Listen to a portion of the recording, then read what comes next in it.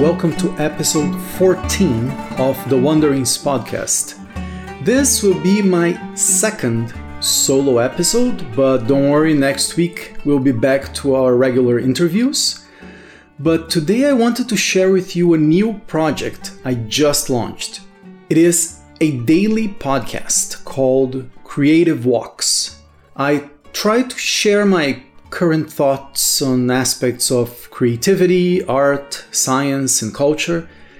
These are short episodes recorded during my walks around the city, and I wanted to share with you one of the episodes I just released that is very related to the themes in the Wanderings podcast. If you're a regular listener, you probably realize that I usually finished my episodes with a message to encourage you to follow your curiosity.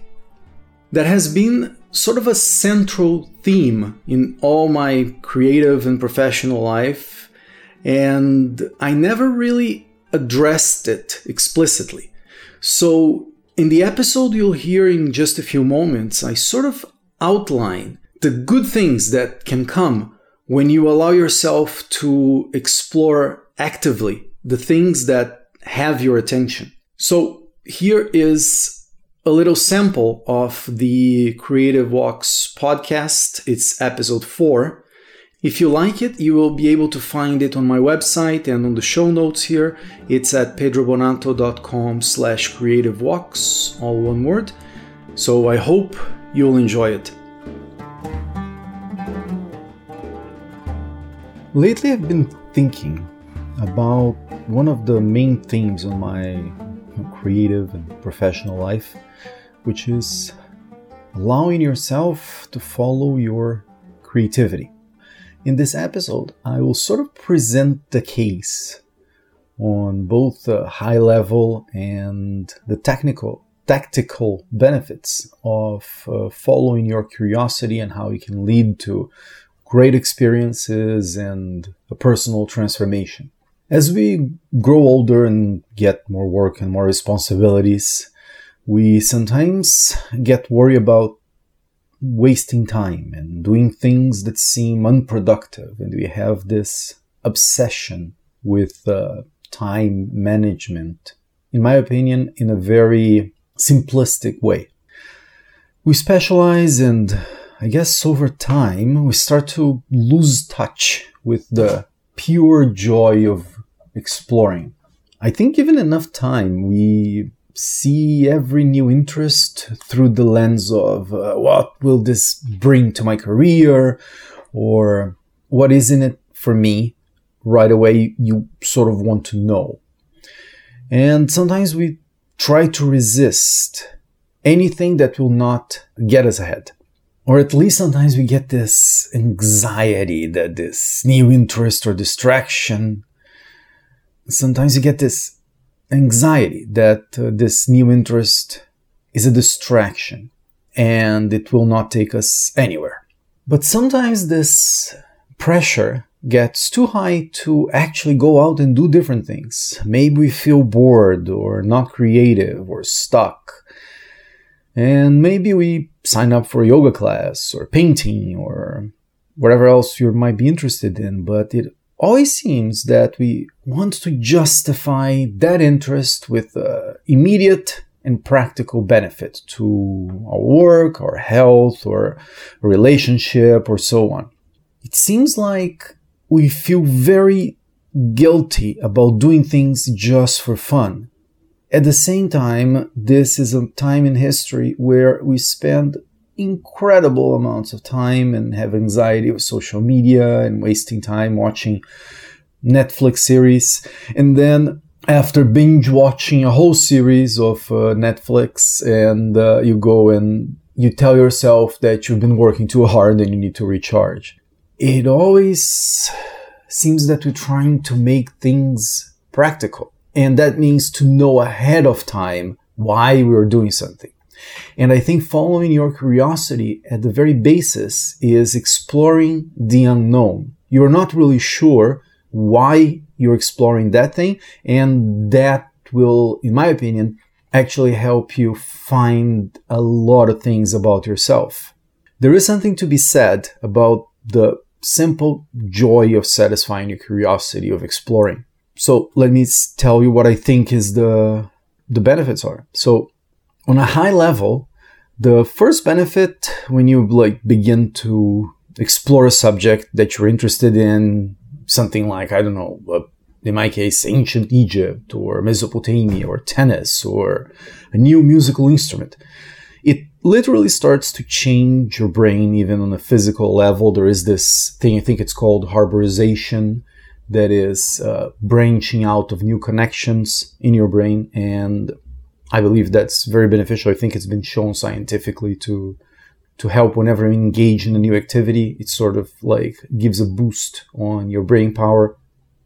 In science and in art, which are my first loves, curiosity is sort of like the name of the game, like the relationship between playing around and having insight and innovation appears again and again and again and again. And so many great contributions come from daydreaming. One example that comes to mind is Richard Feynman on the book Surely You're Joking, Mr. Feynman. He was talking about how his work in quantum electrodynamics ended up getting the Nobel Prize, but it actually came from a very mundane thing. He thought, I'll never do anything. It's not gonna, anything I do will bring new levels to science and physics. I'm finished, but I have this job here at the university, so I'll just play with physics and have fun and do whatever I want.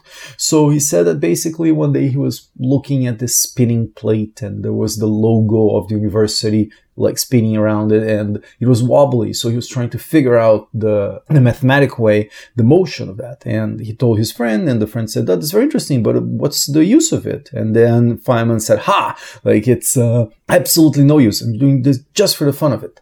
And in the end, it turned out to be actually useful. It was something that he was able to get a Nobel Prize for, which, in my opinion, it's a very good use of playing around time.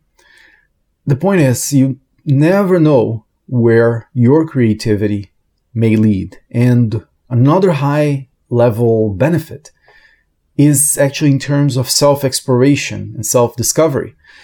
You can begin to pay attention to what has your attention. So first, the curiosity is the first hint. Oh, I'm interested in this. And then not necessarily thinking of why you're interested in that, but pay attention and you will start to see patterns. And they will not be obvious ones. Let me give you an example from my own life. What does astronomy, Arabic drumming, and ethnic fashion have in common? Well, so I've always loved astronomy and I have been sort of introduced or reintroduced to my love of science with the work of Carl Sagan. And I remember reading his book, The Pale Blue Dot, and how he shared this beautiful vision of the Earth seen from far away, how every person you ever heard of lived their entire lives there. And it was a very moving and interesting passage. I suggest you go take a look. I'm sure I'm going to be talking about this again, but I remember crying right after I read this, and I didn't know why, and I remember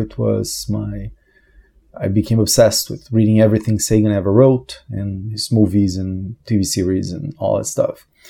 Years later, I, again, by chance, got introduced to Arabic drumming, and I started playing something called the darbuka, and until I would say for about around 15 years, it has been just for the fun of it.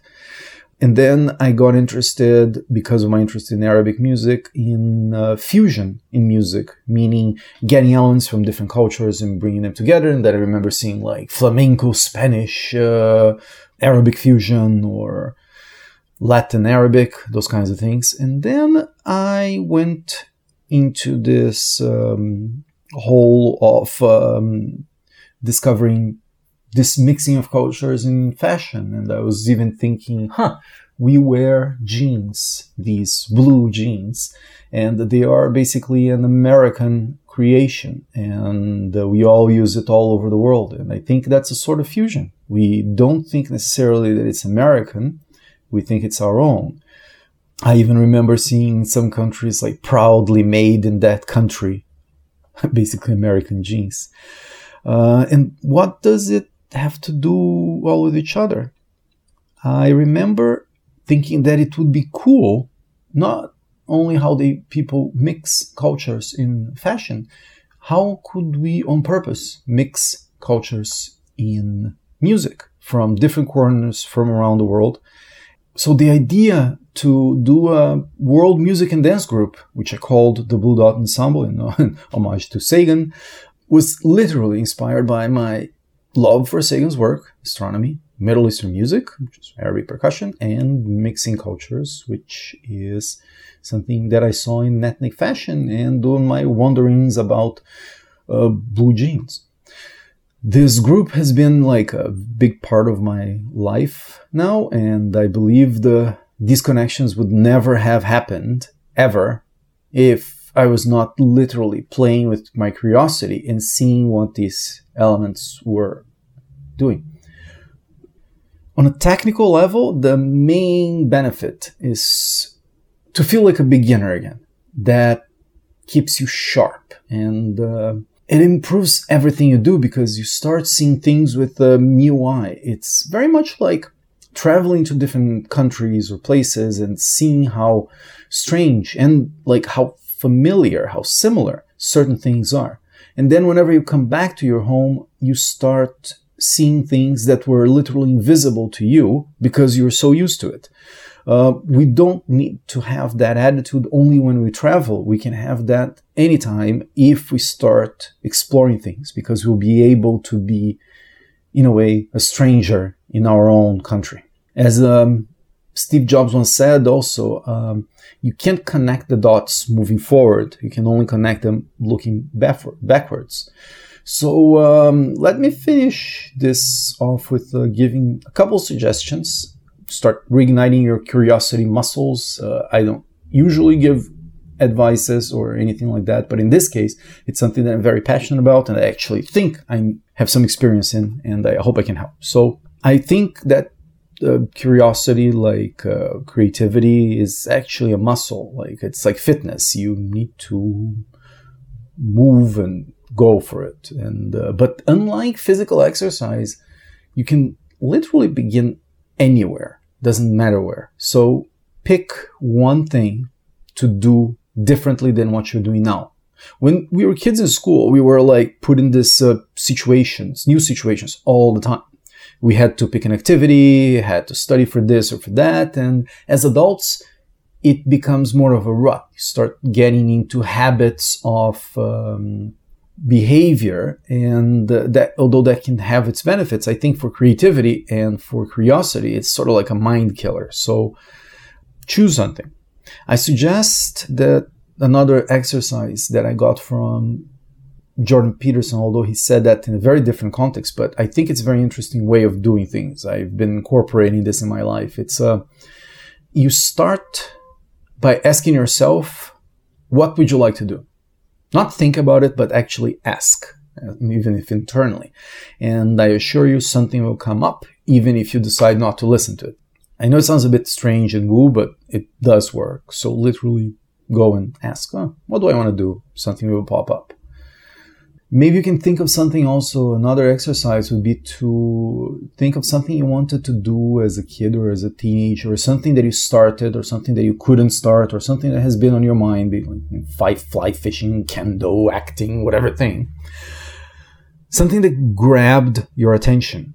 And I was speaking of grabbing your attention, one other thing that it could be interesting to do, I've done that for photography, to pattern recognition, and I think it will help with trying to find out what you are interested in. It's literally go to the likes page on your Instagram feed, if you're Instagram, for example, and see what you liked over time.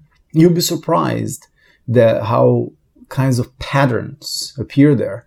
And I know that for a lot of people, there's a lot of anxiety on Instagram, this idea of like seeing the highlights of other people. But I think a lot of it is that we're curious about something and we are not doing anything about it. And I think in a part, that's part of the, we're just looking through Instagram and not trying to actually live it in our own lives. So it doesn't matter where to start, begin anywhere. So this is getting a bit too long. So let me know if you found this interesting, and what kind of activity you would like to explore. Let me know, like, if you want me to share more about these tips on curiosity and creativity, and I'll record another episode around it. Let's see, to leave you, I would like to just remind you of this quote from Carl Sagan. Of course, I'll have to finish off with Sagan. We began as wanderers, and we are wanderers still. So stay curious, and I'll talk to you tomorrow. So that's it for today's show. Thank you for listening to the Wanderings podcast. You can find show notes and links at pedrobonato.com/podcast. If you like the show, I would love if you could share it with your friends or leave a review on iTunes. If you want to get in touch with me, you can find me on all social media at Pedro Bonato. I would love to hear from you. You can find my photography work at pedrobonato.com.